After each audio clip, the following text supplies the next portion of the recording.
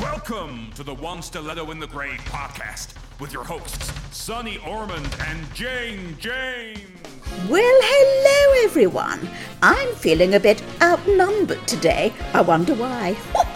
Of course, it's because we're joined on the podcast by delightful actress and chum, Claire Skinner. We talk social media, equity cards, and Oldham Rep days. Ooh, and who is Ronnie?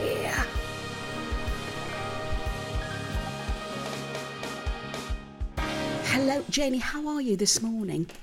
I'm good, thank you. Yeah, the sun is shining where I am in the world. Is it shining with you? It is shining. We did have a lot of rain, but I've had a very exciting morning, I should say, because I have taken 2 demented Jack Russells to the kennels. I have tried to work out my scanner, why the scanner wasn't working, to no avail. I had to give up on that one. And then I dropped half a dozen eggs on the floor. So that was a really great morning, wasn't it? And actually, it sounds a bit like the sort of morning that our guest may well have had as a character in the BBC sitcom Outnumbered, because we're both really excited to be joined on the podcast today by actress extraordinaire Claire Skinner.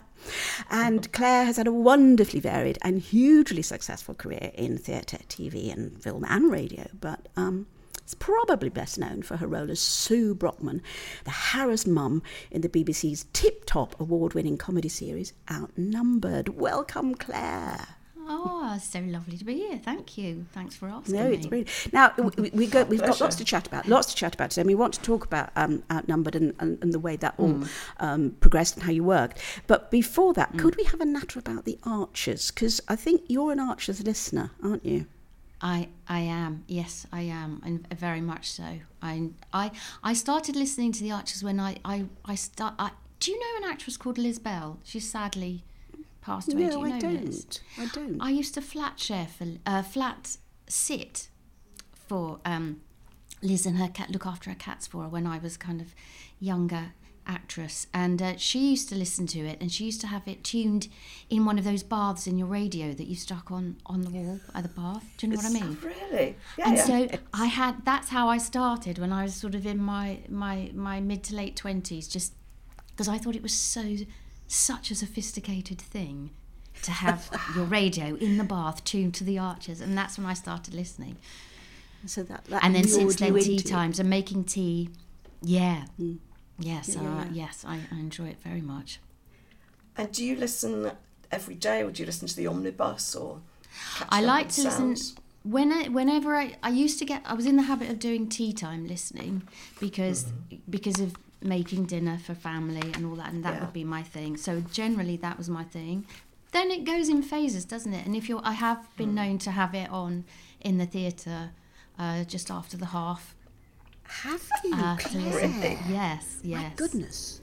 Yes. Gosh. So you've been there, Sonny. Yeah. You've been in many dressing rooms. Oh, that's brilliant. That's lovely to know. If only I'd known that before. I could have been, but I think it's one of those things, isn't it, with the Archers? You can tune in and then you cannot listen for, I don't know, even a few months. And you pick it up quite quickly when you get back into it, you know. But I tell you what struck us today. We were chatting, weren't we, Janie, about this earlier. I think one of the first episodes this week, and you probably did hear that one, Claire, was I think it's with Steph and Beth and Ben, and it was all to do with social media, because obviously Steph's given Liam the boot or whatever's happened, and it was really quite distressing about the social media aspect of it all and how people were being vile to them on social media, and it just got us thinking, didn't it, Janie, about all that, and how you really do have to be careful with social media, and how when we were young, and with you, Claire, I'm sure, I mean, we didn't have all this, did we? We didn't have did we have mobile phones? I'm not sure when you first left Armscott. I'm not sure, but no, it is so invasive, isn't it? It is so invasive. Oh yeah, I don't have any. I don't do it. Do you not? Simply don't do you it. not? No, really? And I think I just even my boys do. I've got 20-year-old and 22-year-old, and they periodically try and come away from it, like a sort of detox. Yeah, and but I have nothing to do. I think it seems to be where all the anger is kind of just rebounding off the walls. I mean, all these sort of hot topics at the moment, you kind of think, well, who actually is arguing about this? Who, especially with, God, I don't even say it, but even sort of trans rights and those sort of arguments. Like, who is actually having these arguments? Who is doing all the shouting? Oh, that's my dog. Lovely. Hello, dog. No, it's all right. Sitting in the What's window. his name? Is it a boy or a girl? Ronnie. Dog. Ronnie. It's a Ronnie. It's a boy dog. He's. I forgot he was here. He was sitting so peacefully, but then someone's just walked up. So is he all right? Do you want him to? Yes, of course. Yeah. What sort of dog is? What sort of dog is Ronnie? He's a yellow lab. Great. He's 4 years old today. Lovely. He's 4 years old. Happy birthday, Ronnie. Oh, happy birthday. I know. Have you given him a treat, Claire, then, today? No, I didn't even remember until the insurance company emailed me and told me it was his birthday. Brilliant. Bless. Oh. No, but that is very interesting, though. Sorry, Janie, no, you carry on. I was just going to say, I think just when you're talking about social media like that, it really feels sometimes like the equivalent of when we used to put people in the stocks and throw things at them. Yeah. In public. It's just... Yeah, well, I'm so glad that I missed it, and I'm so glad that my kids are that little bit older and they missed it. But it must be horrible having you know, your sons exposed to all this stuff. Yeah. And it is the faceless way, isn't it? What you're saying, Claire, that, you know, people can be targeted, and it's just all faceless, and people can be so vile because they're things they wouldn't be saying to your face or people's faces. I think it seems to give them people, you know, sort of a bit more, make them bolder, doesn't it? And I think that's why I stay off it, because I can't even, like, during the lockdown, the pandemic, I started getting quite addicted to, you know, reading the news, like so many of us did, like every day consuming this news, and even that was making me really anxious. Just not even just the pandemic, but the kind of the shouting and aggression that's coming through at the moment is. I think it's best to sort of stay away. But then, do I miss a lot? Don't know. Are you both on it? You obviously are. Yeah, but not very much. I mean, limited, you know, to I do Facebook and Twitter, but to be honest, I don't really use Twitter very much. But again, Janie and I were saying that, I mean, I'm much lower level of notoriety than you are, Claire, but I'm very kind of mindful that one has to be a bit careful if you're at all in the public eye, and whatever level. I think you have to be even more careful, because and we were aware, weren't we, Janie, when we started the podcast, that we just had to be a little bit careful of where we were going to put it and how it, because you can become easily a target. Yeah, I've noticed that, you know, there's the tabloids kind of use people's social media to get tidbits and things, and I have noticed that, like, from podcasts now, that, you know, things are being kind of taken from it. And, that's so right. It's horrible to have to feel that you have to feel that kind of worried about everything, isn't it? What storylines or what characters have you particularly enjoyed in The Archers, Claire? I loved the whole the coercive control one. That was outstanding as well, and God, because that was, and because where we live, back garden backs onto other houses, and there's houses we're sort of there's like a square of the back gardens, and you could kind of hear, and I know when my neighbour in the summer, I know when my neighbour's got it on, because you can hear, like the theme tunes come. But that time, that was really, really gripping, wasn't it? All that stands out particularly to me. It does, and the fact that I think in The Archers, what's lovely with some storylines, we can do them in slow time. Unlike, you know, I don't know, there might be pressure with something like EastEnders or some of the TV, where everything seems to have to happen very fast. The great thing is about The Archers, you can just let it, because that storyline was glacial. The way they brilliantly that sort of was bubbling under for ages, wasn't it? I seem to remember. It was, and but also they did do it incredibly well. Yeah, incredibly well. And also, I loved. I mean, this is not just because I'm here, but the one where Lillian has the affair with. That was. Yeah, it was fantastic. I mean, it was great to have all that coming out of sort of left field, really, and that's the joy of. I know I've said it before, but being with a character for as long as we are lucky enough to have been with characters, because it's rare, isn't it, Claire, for that? And so they do really become your shadow, and you know them so well. And it's been a real privilege, that actually, to be able to create a character and develop her for as long as we have been able to do. But yeah, it's lovely when as a character, you're presented with those situations. You think, oh, okay, I'm having an affair now. Okay, I've really got to delve into this. How is she going to respond to do they give you how in advance do you get that? Do you get those storylines? It depends. I mean, certainly for the abuse storyline, Louisa and Tim knew a long way in advance because they needed to be free, basically. But we don't get a huge amount of time, Claire, actually. Obviously, it's a really, really major story. Yes, they will, just to make sure that there's an availability there. But you may get a little bit of an inkling. Some producer may say, "Now look, you've got a nice storyline coming up." And you think, "Oh, okay, all right." But so we don't get a huge amount of time. But that was that was great. But enough of the Archers. I think we should move on to our guest. Yeah. Quite frankly. Yeah, well, what I really want to know, Claire, is the story of how you and Sonny met. Well, my claim to fame. Oh, okay. No, let's ask Claire. Oh, all right. Let's ask Claire. It was my first job, Oldham Rep, 1987. No. So yes, and Sonny, were you my mum? You were my mum, weren't you? I played your mum. I was Annie Border in it's Hanky Park, wasn't it? Yeah, and I played Annie Border. And I was your daughter, Hetty Border. I was. That's right. And so that's right. Yeah.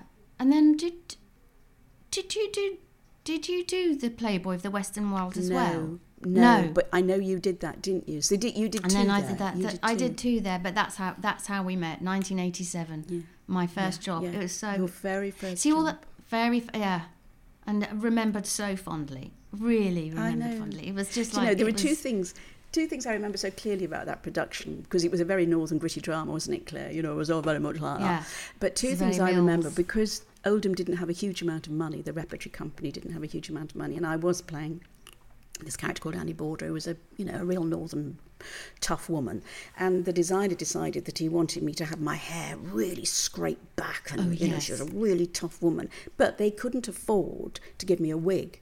So every night I had to scrape my own hair back and put loads of sort of greasy stuff on to keep it back. And of course it took me ages then at the end of the show. I had to have a shower and get it out, and everybody had their drinks at the bar by the time I came out. That's one thing I remember. But the other thing I remember is Claire's complexion, which is peaches and cream complexion. Those are two things I remember, and she still has the wonderful peaches and cream complexion. But those are two things I remember. I used to sit in the dressing room and just look at you and think, oh, gosh, if only I had something like that. But no, you do.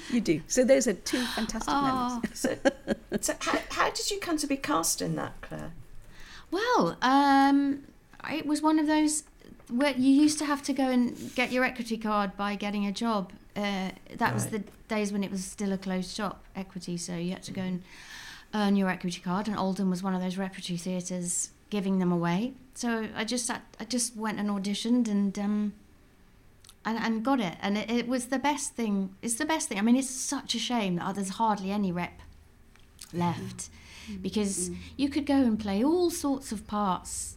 It was it was like doing a sort of extended bit of drama school. You could just go and play all kinds of things, and I do remember my first wage packet there, because it came in cash, didn't it, Sonny? Mine did anyway, in a brown envelope. £80. Right. I'm remembering £80, but that sounds like I'm remembering it wrong, but I think it was. Yeah, £80. Anyway, I remember that. And just just loving it and just thinking, oh, this is what I always wanted, and here I am doing it. It was great. Oh, how wonderful. So you always knew that's what you wanted to do? Yeah, I'm one of those. I'm one of those. I always knew. And then you have to pretend you don't want to be, don't you, son? You have to go, no, I want to be a teacher, just to keep everyone off your back. And then you just get on with it. And then, go to drama school. Because you come from a non-theatrical family, do you, Claire? You don't come from a theatrical family, do you? No, they're not. No, my dad was... when he died, he had a little corner shop. And he ran a corner shop, and my mum was a secretary. So no, I think my dad was quite a theatrical person. He was quite a joker. He reminded us of Open All Hours with Ronnie Barker. Yeah. That was kind of how he aspired to run his shop, sort of thing. And he used to make his customers turn, if they had any carrier bags, they came in with different carrier bags. Then, because he ran a happy shopper, he made them turn them inside out. Just as a joke, but they would do it, that kind of thing. It's so funny. He was just sort of, so I think he had it in him.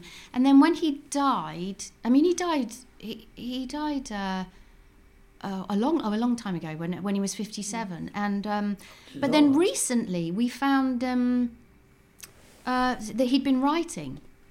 He'd been sort of writing parts of his life and vignettes about his life and sort of stories about, being, because he had polio, he was in hospital during, bombing raids, and he'd writing it all down and things like that. So I think he probably did have that in him. That's probably maybe where it comes from, but, he had a very different childhood and upbringing to the one he gave me.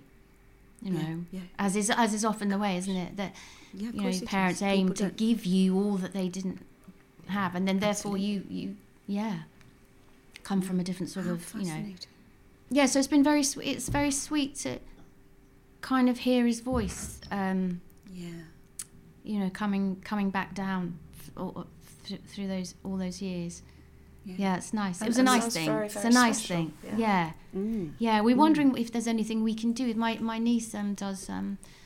She writes music. She writes music and soundscapes and things. And we were trying to wonder if there's, because they're fragments. They're not. It's not a whole narrative. They're fragments, and we were wondering if there's anything kind of nice we can do with them. Yes. Yes, I was going to ask you if you thought there was something that you could do with them, perform them in some way. That would be really lovely, wouldn't it? Yeah. It's do you think perform it live would you be thinking, or maybe record it? We're just not sure, but we did go and see, there was a beautiful play, Barney Norris's new play at the Arcola, and that was just a few weeks ago, and that's very much about fragments of family memories, and the way he'd put together that play was just beautiful. Just these sort of fragments that you kind of all understand. You kind of go, oh, that's like our grand, or that's like Dad, or that's like, but not in a very sledgehammery way. Just beautiful like atmospheres that he created.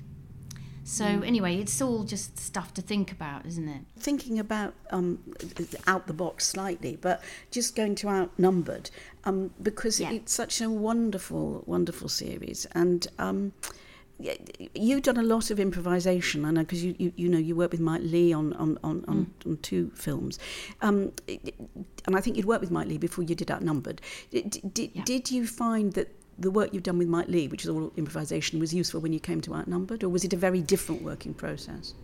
Well, initially it is similar, because initially Mike gets you... Well, first of all, you start off by... You're in a room with Mike Leigh talking about character and talking about people you know, and he listens to you talk about people you know, and then he kind of gets an idea of something he's interested in what you're talking about, and then you collect characteristics and ideas about people, and it forms into a character, and then you talk to him about your character until you're able to get on your feet as the character, and then once you're able to you've got enough information, you then start improvising with other actors. So you could be standing in a room, and then the door would open and another actor walks in as someone else, and then you just start playing within a boundary that he's set. So in the sense that's similar, because in the first initial stages you have all that freedom, but then he writes a shooting script. By the time you're shooting, you're very much on a script, and he's quite, strict about that in the nicest possible way. And then with Outnumbered, that Andy and Guy wrote the script, but then in the script they'd set up a situation, then they'd have a box in the script, and it'd say improvisation between, Sue and Ben about, and then they just put the camera on it. Or maybe 2 cameras on it, see what comes out. The Andy and Guy hold the edit in their head, and they know exactly what then they cherry pick and cut it together in the edit what they've got.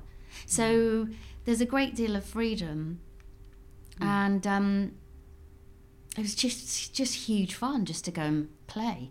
They set up the production so that the children, those 3 child actors, it was absolutely their show. It was absolutely about them, their availability, how they were feeling, how free they were feeling, if they were hungry, their schoolwork.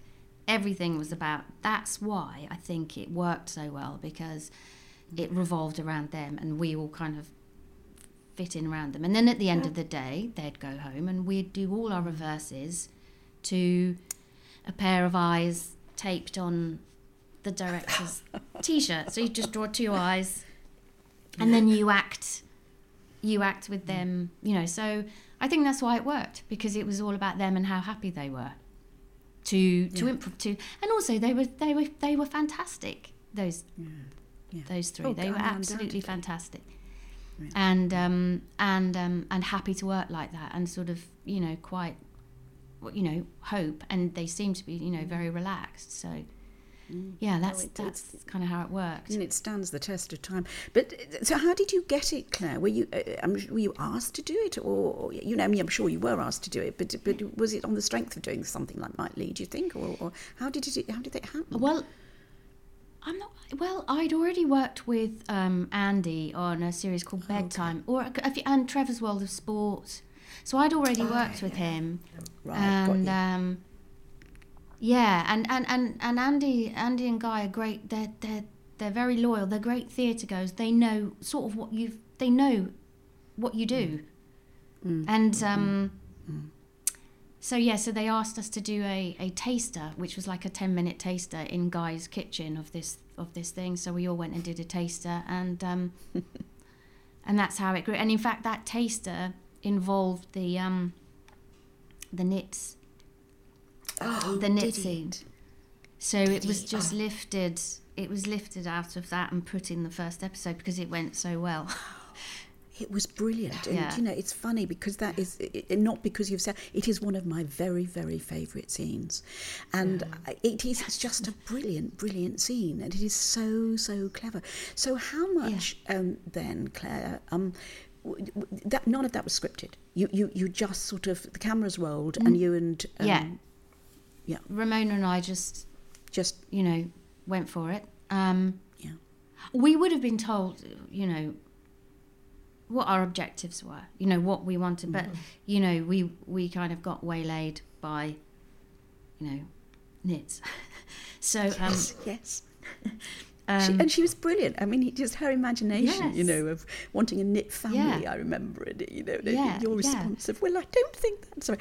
And I guess at the time, genuinely, go. Sort of genuinely tickling. It sort of genuinely tickles you sometimes what they say, and then you go, "God, how am I going to? What would I do?" And what? Because actually, I remember any knit situation we had with my boys was fraught because.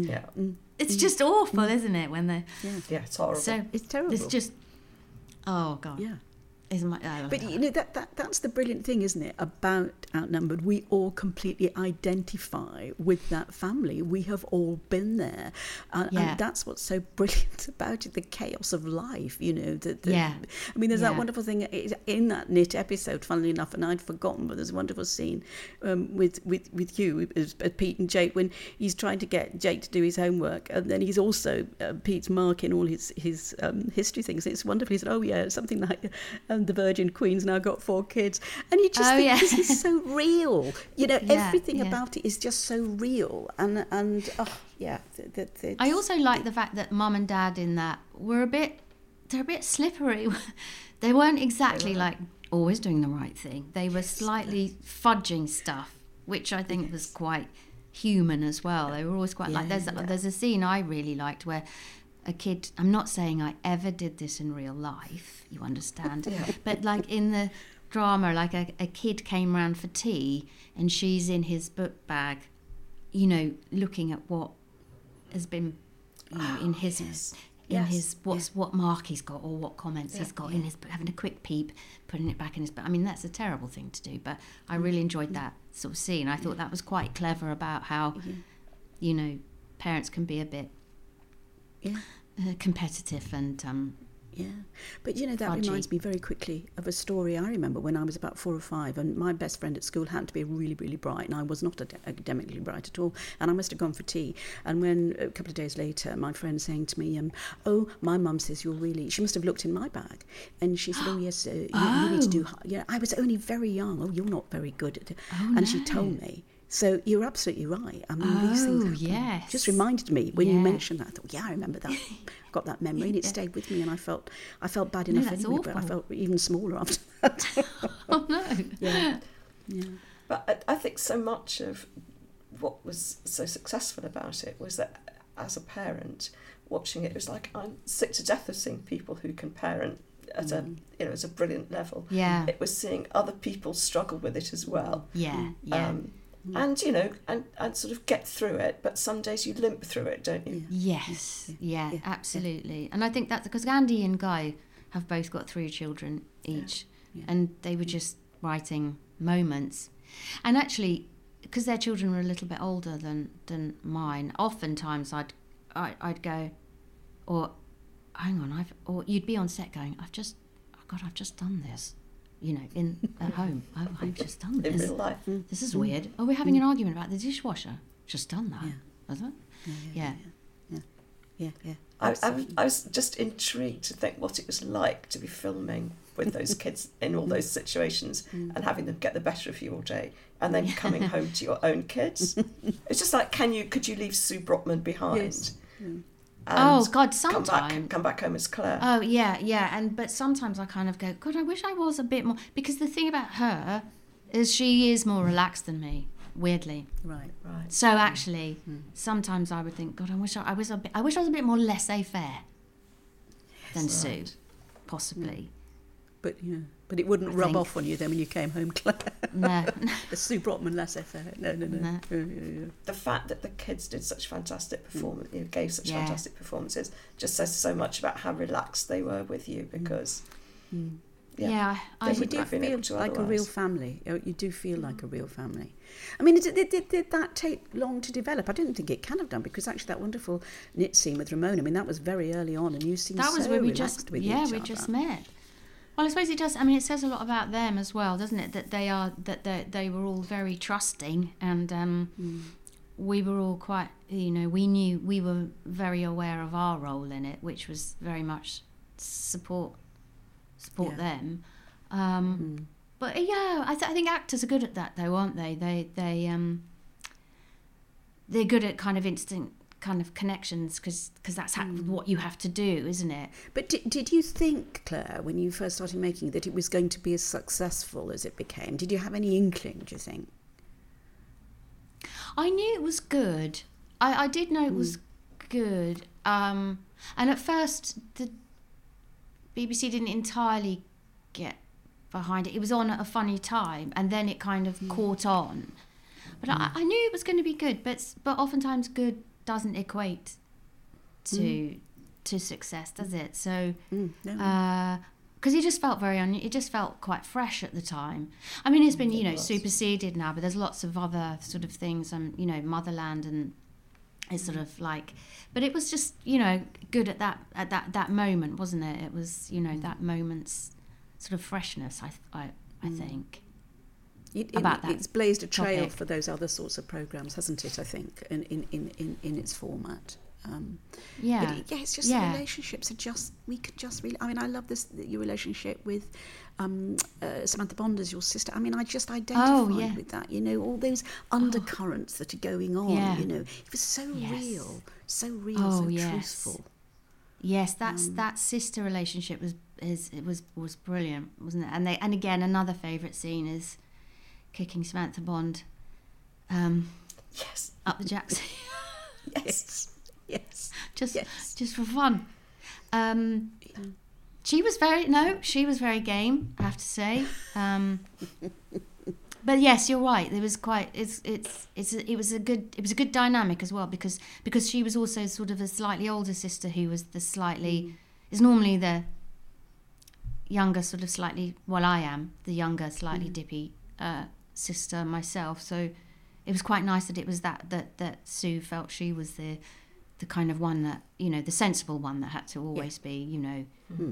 And she had to deal with everything, and the other sisters had flounced off, and then just sort of flouncing around, and the story was and lovely David Ryle playing. That was heartbreaking. He was wonderful. Yes. That whole storyline was, and he was such a wonderful actor, wasn't he? Such a lovely actor. Yeah, just beautiful. And the fact that everybody as actors, you know, obviously you and Hugh were there, you were the centre of it, but as people were coming in, like Sam Bond, like David, and all the other actors that came in, they all just seemed to meld so beautifully into it. You know, they caught the feel of the programme. I mean, did that take a lot for them to do that, or was it just? I think that the way it was filmed, also, it was 2 terrace houses in Wandsworth. Next to each other, and one was the acting house and one was the green room house, so you all had to sit in one room. There was no trailers or anything like that. It was a really small scale production, so you sat in a green room and kitchen in one house, and the kids had their lessons upstairs in that house, and then you went into the back garden, cut through the fence, and into the acting house. So I think that people coming in, you were just in that sort of atmosphere from the get-go. You weren't separated. You know, oftentimes when you walk onto a film set or a TV set, you're just like put in a box, a 3-way box, and you go, oh God, I don't know who anyone is. But this was just you. So you caught the atmosphere quite quickly, I think. And also that's because Andy and Guy are kind of that, and the people they gather around them, that's what they're like. They're very welcoming, and it's very friendly and low key. So there wasn't a great big crew either. It was quite a low key crew. So there weren't sort of acres of people all running around, coming and slightly adjusting your one piece of hair. Or in fact, we didn't have makeup. Really? There was no makeup department, so that's why I often looked so knackered all the time. But that's okay. That added to it. No, but that does focus you then back on the job in hand, doesn't it? If you don't have all that peripheral stuff around you. Yeah, your focus is very much that. Yeah. And I guess that was the same. Sorry, I'm going back to Mike Leigh. It's only because I'm an actor and I'm really fascinated by that process, and I would love to, work with somebody like me, like Mike Leigh. I mean, I love particularly, your character in Life is Sweet. It's because it's so. Not you, you're so different in that, and such a beautifully drawn character, because she's very insular, isn't she? So basically, once you'd actually nailed her, as it were, as a character. So then what happened was, as you say, you would then be put into different scenarios with those other characters, would you, in Life is Sweet, and to see how you interacted. Yeah. You'd be sort of introduced, and sometimes you'd be working with someone like improvising, and he'd just sit and watch you, and you'd be going for ages and ages, thinking, God, he must is he going to ask us to stop soon?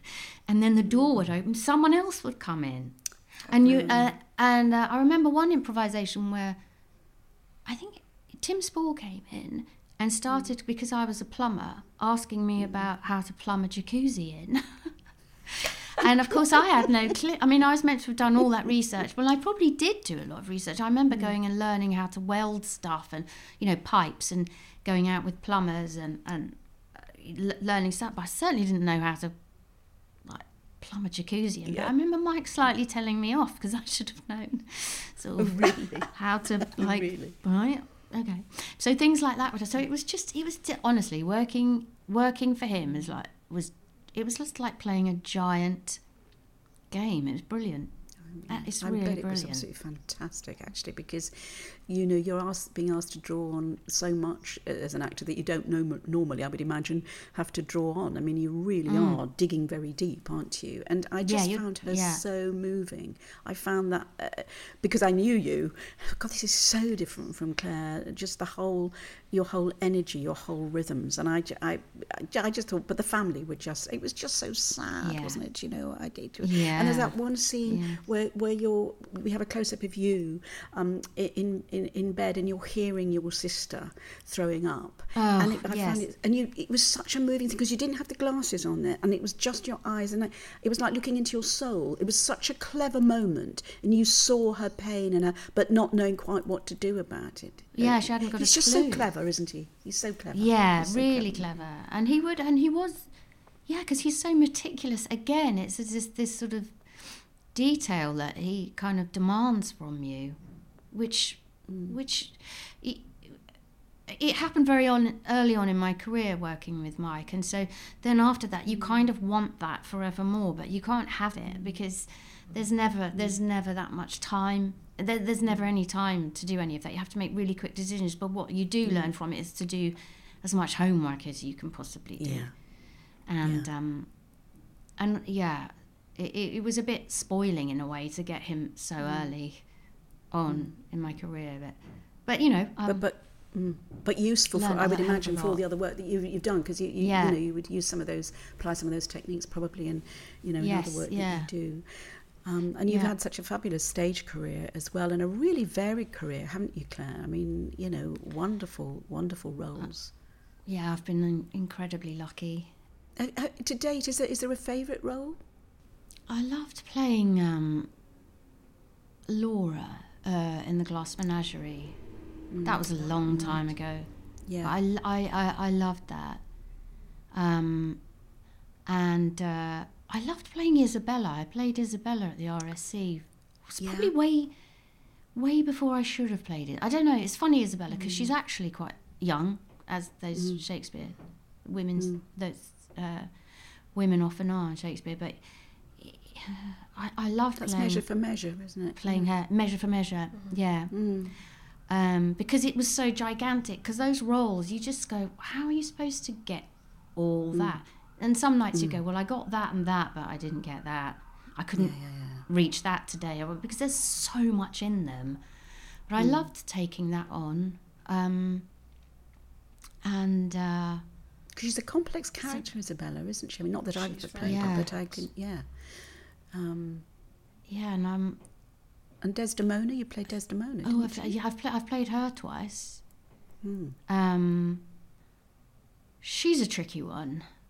To play for a long time, she's a tricky one, because it's playing a character that no one really listens to for a long, long time, and I played her for a year. The second time I played her for a year. If you play someone that no one listens to, you start going a little bit, it can be a little bit maddening. I don't know if you found this, Sonny, but you can get a bit affected sometimes by things if you play them long enough. You can get residual kind of things. Because that was something I was going to ask you, because you've played, roles where you've been the mum of I think at Hampstead, a child who died, and you did the father, didn't you, which was the dementia one, and also Joe Egg, which is when you and I fell upon each other again, which was so lovely in 2019. But these are all, there's a lot of emotional impact with them. So how do you deal with that? I mean, the one at Hampstead. Was that Rabbit Hole? Rabbit Hole. I loved playing. I really loved playing that. I love playing it because one of the challenges of that the writer, who was in the room for quite a lot of the time, one of his challenges was, I don't want her crying until she can cry here. One bit. Right. The bit where the man who's killed the child accidentally comes and... Well, he's a boy, actually. He's a young man. Comes and visits her. You're not allowed to cry until that point. And that was good because he put a ring fence around it, because I think he challenged himself to write something that was the most frightening thing he could think of, or the most upsetting thing he could think of. I think that's what he said anyway. And so that was the challenge of that. And then the challenge of like being able to come back out of that and finish the play. And so you have to sort of have a mastery over it, don't you? And but you have to go there. You do nevertheless have to go there. And I do feel sometimes there is a residual thing. It just takes time to let go of, perhaps, after you finished a play like that. I think as a non-actor, it just sounds like the most frightening thing to me, to be having to access those dreadful emotions night after night, and then somehow sort of put them aside so you can get the bus home. Yeah, no, it is odd. It is odd, and it is probably quite an odd job. And I'm not quite sure what drives us. I'm not really quite sure. And sometimes I think, shall I leave it? Can I leave it? And it turns out I can't. When you're hitting it, it's just, there's nothing like it, is there? When you're playing on stage and you've got a relationship with the audience, and that there's nothing like it. No, there isn't. The high of that, I think, is extra. And I don't know about you, Claire, but I always love the rehearsal process so much. That exploration. I mean, that's kind of what you're saying about Mike Leigh and the depth that you went into stuff. But I love that, discovering a human being. It's the human condition, isn't it? You know, and it's the variety, it's the constant, how we all just constantly trying to make sense of it, or by expressing it, or finding it, or sorry, Jenny, I can see you were about to say something. I was just going to ask, just thinking of the characters you play, is there a character that you haven't played yet that you'd really like to play, or a role that you haven't played that you'd like to play? I quite fancy one of those Chekhovian older women, you know, those like the the older actress. Quite fancy that, you know, kind of working that, because again, you'd be getting to explore what we're probably what I'm, you know, as an older actress, which I think is quite important, an older female actor, to just explore what it means and who you've become and who you are now in the light of 35 years of doing this weird job. So maybe one of those. That progression that as actors, you know, we go through, the age, you suddenly think, I'm in a different decade now, I'm in a different decade. Yeah. And is there a character you've played that has been the most challenging, Claire, do you think, or is that tricky to answer? They've all got their challenges, but I think when you've got that extra challenge, like with Rabbit Hole, of the writer going, no, hold it, wait, now. Maybe that's an extra little thing. I found Joe Egg was quite a challenge because of those monologues into the dark, and also because I think we were on the cusp of what... I mean, there was some challenging language in that play from... I can't remember when it was written now, but, you know, that today that language is challenging. I think we were on the cusp. And a lot was taken away, but there was one word that people found incredibly difficult, even though... I think it was younger people found it more difficult because we used to use that word as a sort of... Anyway, those sort of things were quite... It felt a little bit like we were going a little bit out, not on a limb. How can I say this? We were challenging the moment, I think, by bringing something from the past about that subject. Yes. Sort of. Yeah. And perhaps when it was might written, not. of course, At the moment, it might.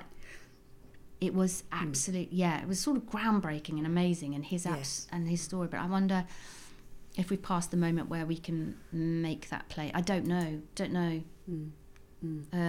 I found that challenging in all sorts of different ways.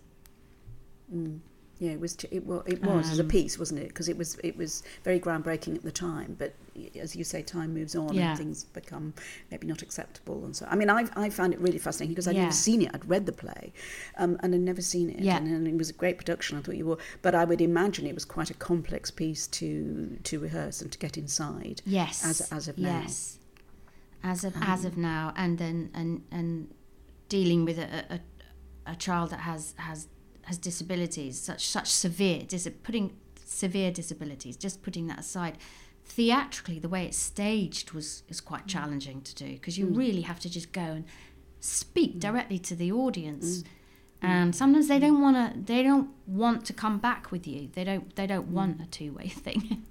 They want to sit in the dark. Slightly changing it, but I mean, you are a brilliant comedian. You are really brilliant. It's so wonderful and so evident so much with Sue Brockman and other things that you have done. Did you envisage, do you think, when you left drama school, that you were going to sort of go? I mean, you've done loads of other things. I'm not saying that, but you are a very, very good comedian. Do you think that was an area you were going to go into? Well, when I was little, I was always doing. Oh, I must have been so tiresome as a child, but I was always doing terrible impersonations. So I loved Opportunity Knocks. Did you? I loved it. I probably applied. I wanted to do impersonations. I used to do like Hilda Baker and Frank Spencer and all that. And I used to go and do, my brother was a member of a football team in Hemel Hempstead called the Emerald Vale football team. And I used to go and be, like, if they had evenings, I'd do a spot. Oh God! Now we just think, oh God, it must have been awful for everyone. But they all humoured me anyway, and that's how I decided I wanted to be.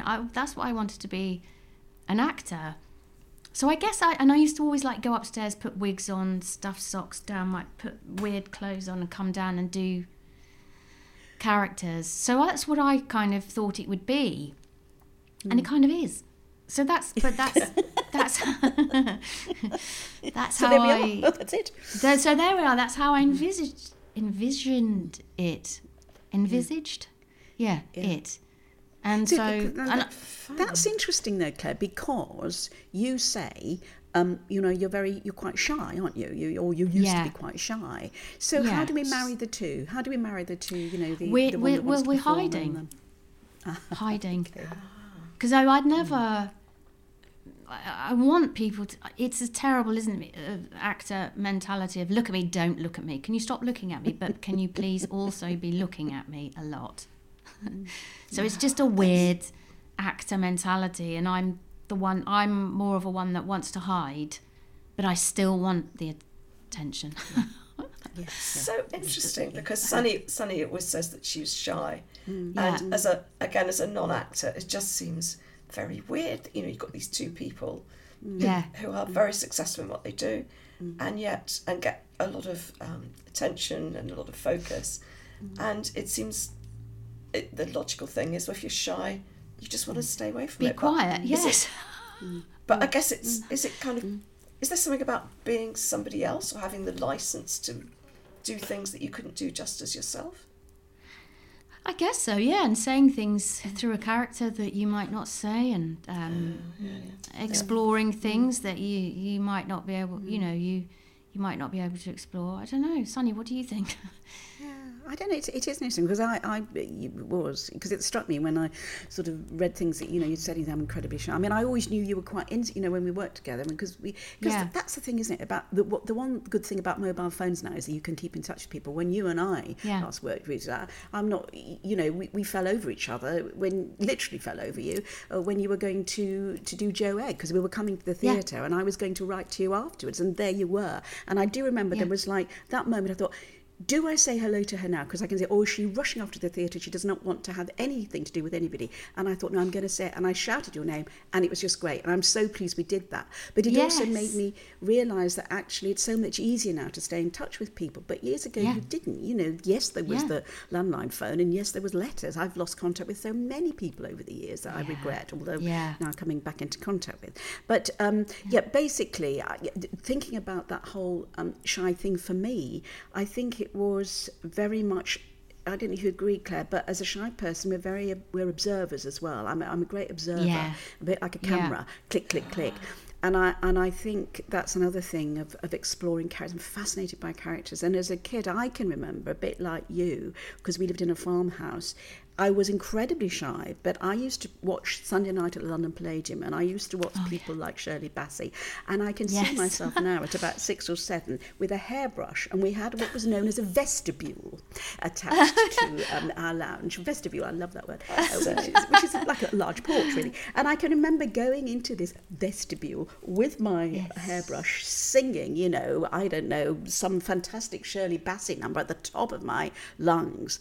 I can't sing, you understand, but it was about performing. And I can remember I used to sit there reading Jane Eyre out loud, you know, to nobody at all. But I was think there good acoustic in there? Was that what it was as well? Was the acoustic part of the vestibule? Yeah. Was it part of the? Yes, it was.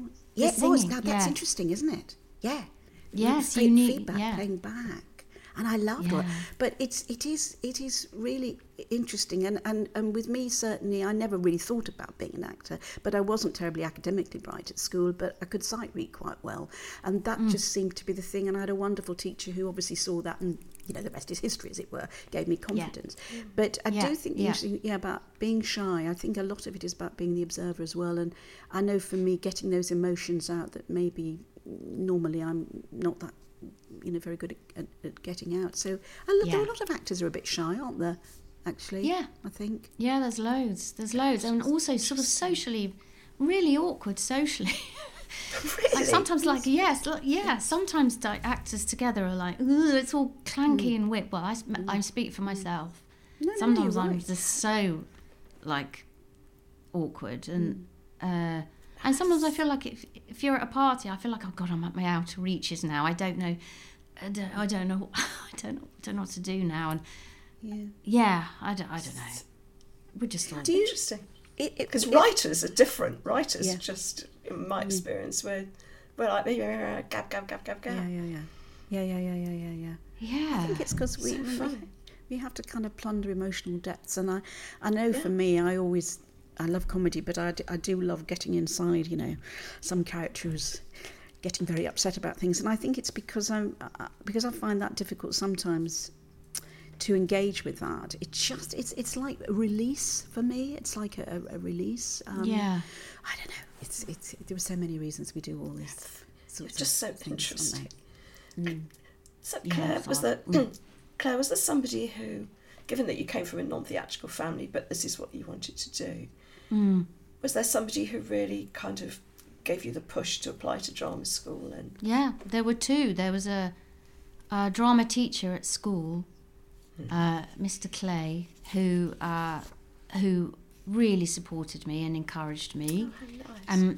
And I have had contact with him very briefly since, you know, and said as much. And also there was a wonderful lady called Jill Wilshire who, when I was younger, I don't quite know how this happened, through friends really, but I was brought up quite strict, well, Catholic, and but I kind of very drawn to the Quakers, and I was involved in this sort of in the Quaker community, as an outsider and with friends, but I felt so drawn to them, and this lady Jill ran a drama club, you know, for kids, and she was a big influence as well, but she was so kind, so supportive, but also she had that kind of lovely Quaker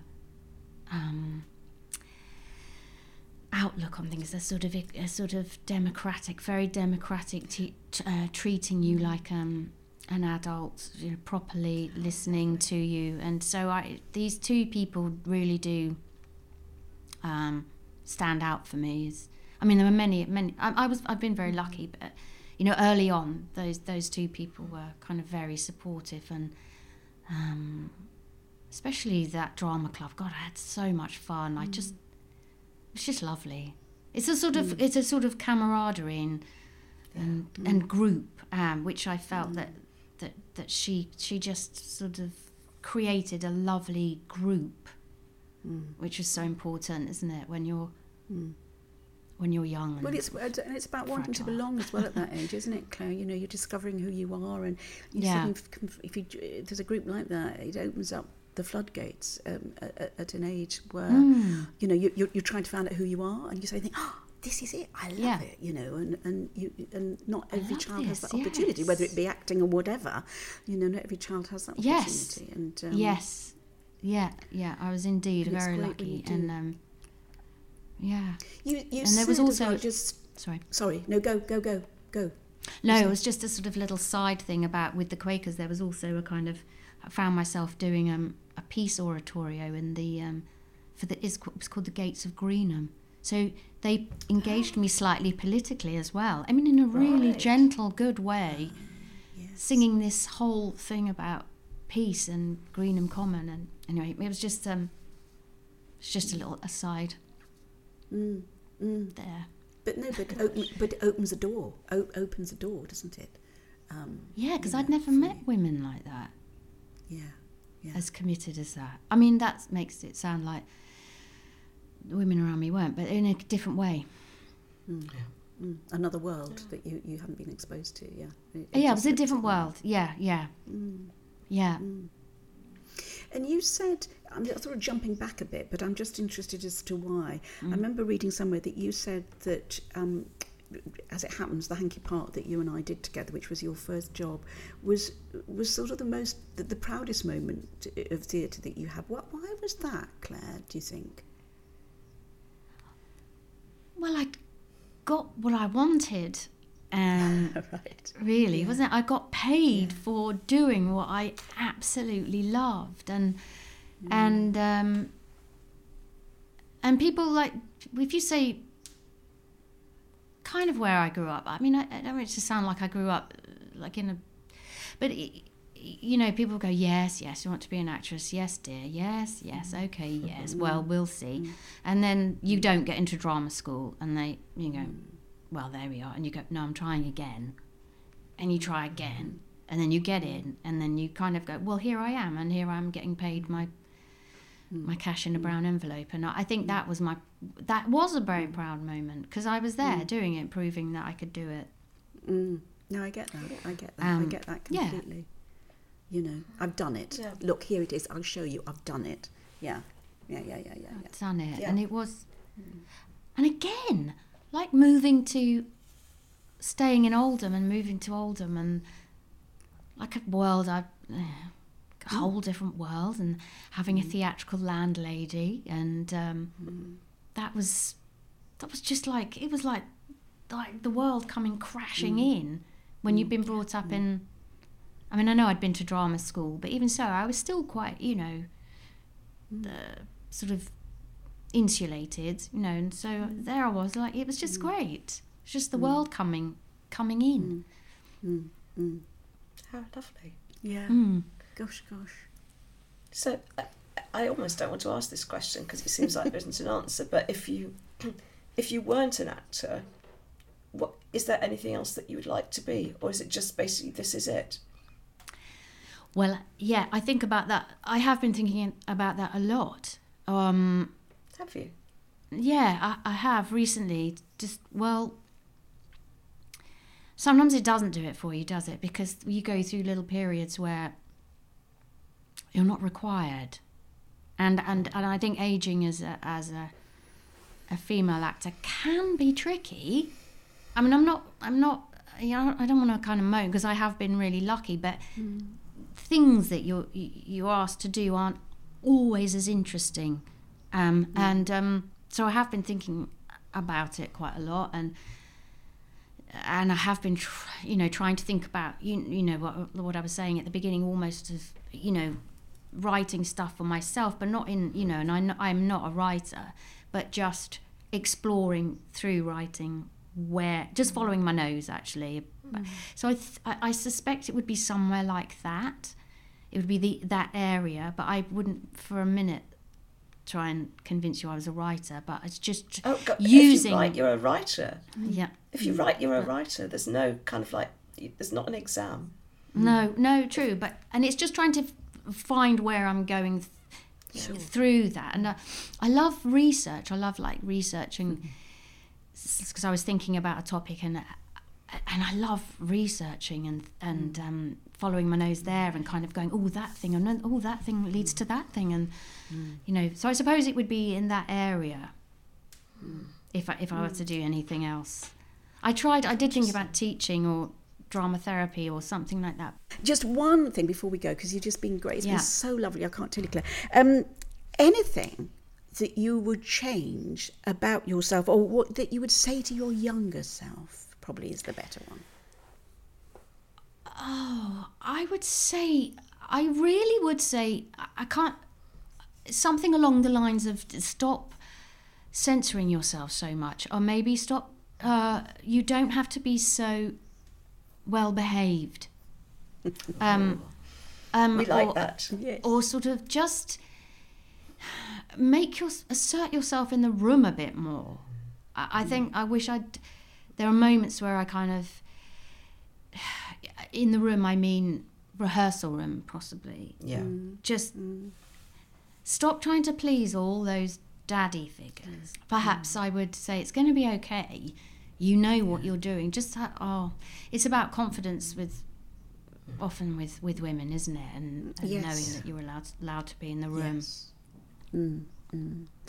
Well, thank you so much for just sharing some time with us today, because it's been a lovely, lovely. No, it's been lovely, really lovely chatting to you, and face to face, please, next time. Yeah. Let's do that thing. Let's do that. That would be good. Well, what an absolute treat to talk to Claire. She is such a wonderful actor, and she's such a lovely person as well. I know, she is, isn't she? And she's not changed a bit since Oldham days. She's just lovely. But if any of you lovely listeners would like to see Claire on stage, she's actually appearing at the Minerva Theatre, Chichester Festival Theatre, from the 24th of August to the 24th of September in a new play. It's a world premiere, and it's called The Narcissist. And Claire says it's really great. So I'm definitely I'm going to go. All the booking details are online. You just go to the Chichester Festival Theatre website, and may see some of you there. I don't know. Well, I should be there. But interviewing Claire has been such a high for me and Sonny that we're going to take a short break now. The washing has been piling up, and please don't get me started on the state of the carpets. However, we will be back with Series 2 of One Stiletto in the Grave on September the 28th. And in the meantime, you can catch up with the whole of Season 1 wherever you listen to podcasts, and you can keep in touch with us on social media pages. Yeah, so have a lovely summer, and see you then. Bye. Bye. Thanks for listening to our One Stiletto in the Grave podcast. If you'd like to see behind-the-scenes clips and bonus content, please visit our Facebook page, One Stiletto in the Grave podcast. And if you'd like to ask any questions, follow us on Twitter at OneStiletto65. This podcast is produced by Raggedy House Productions, and the music composed by Tom Smith. See you next time!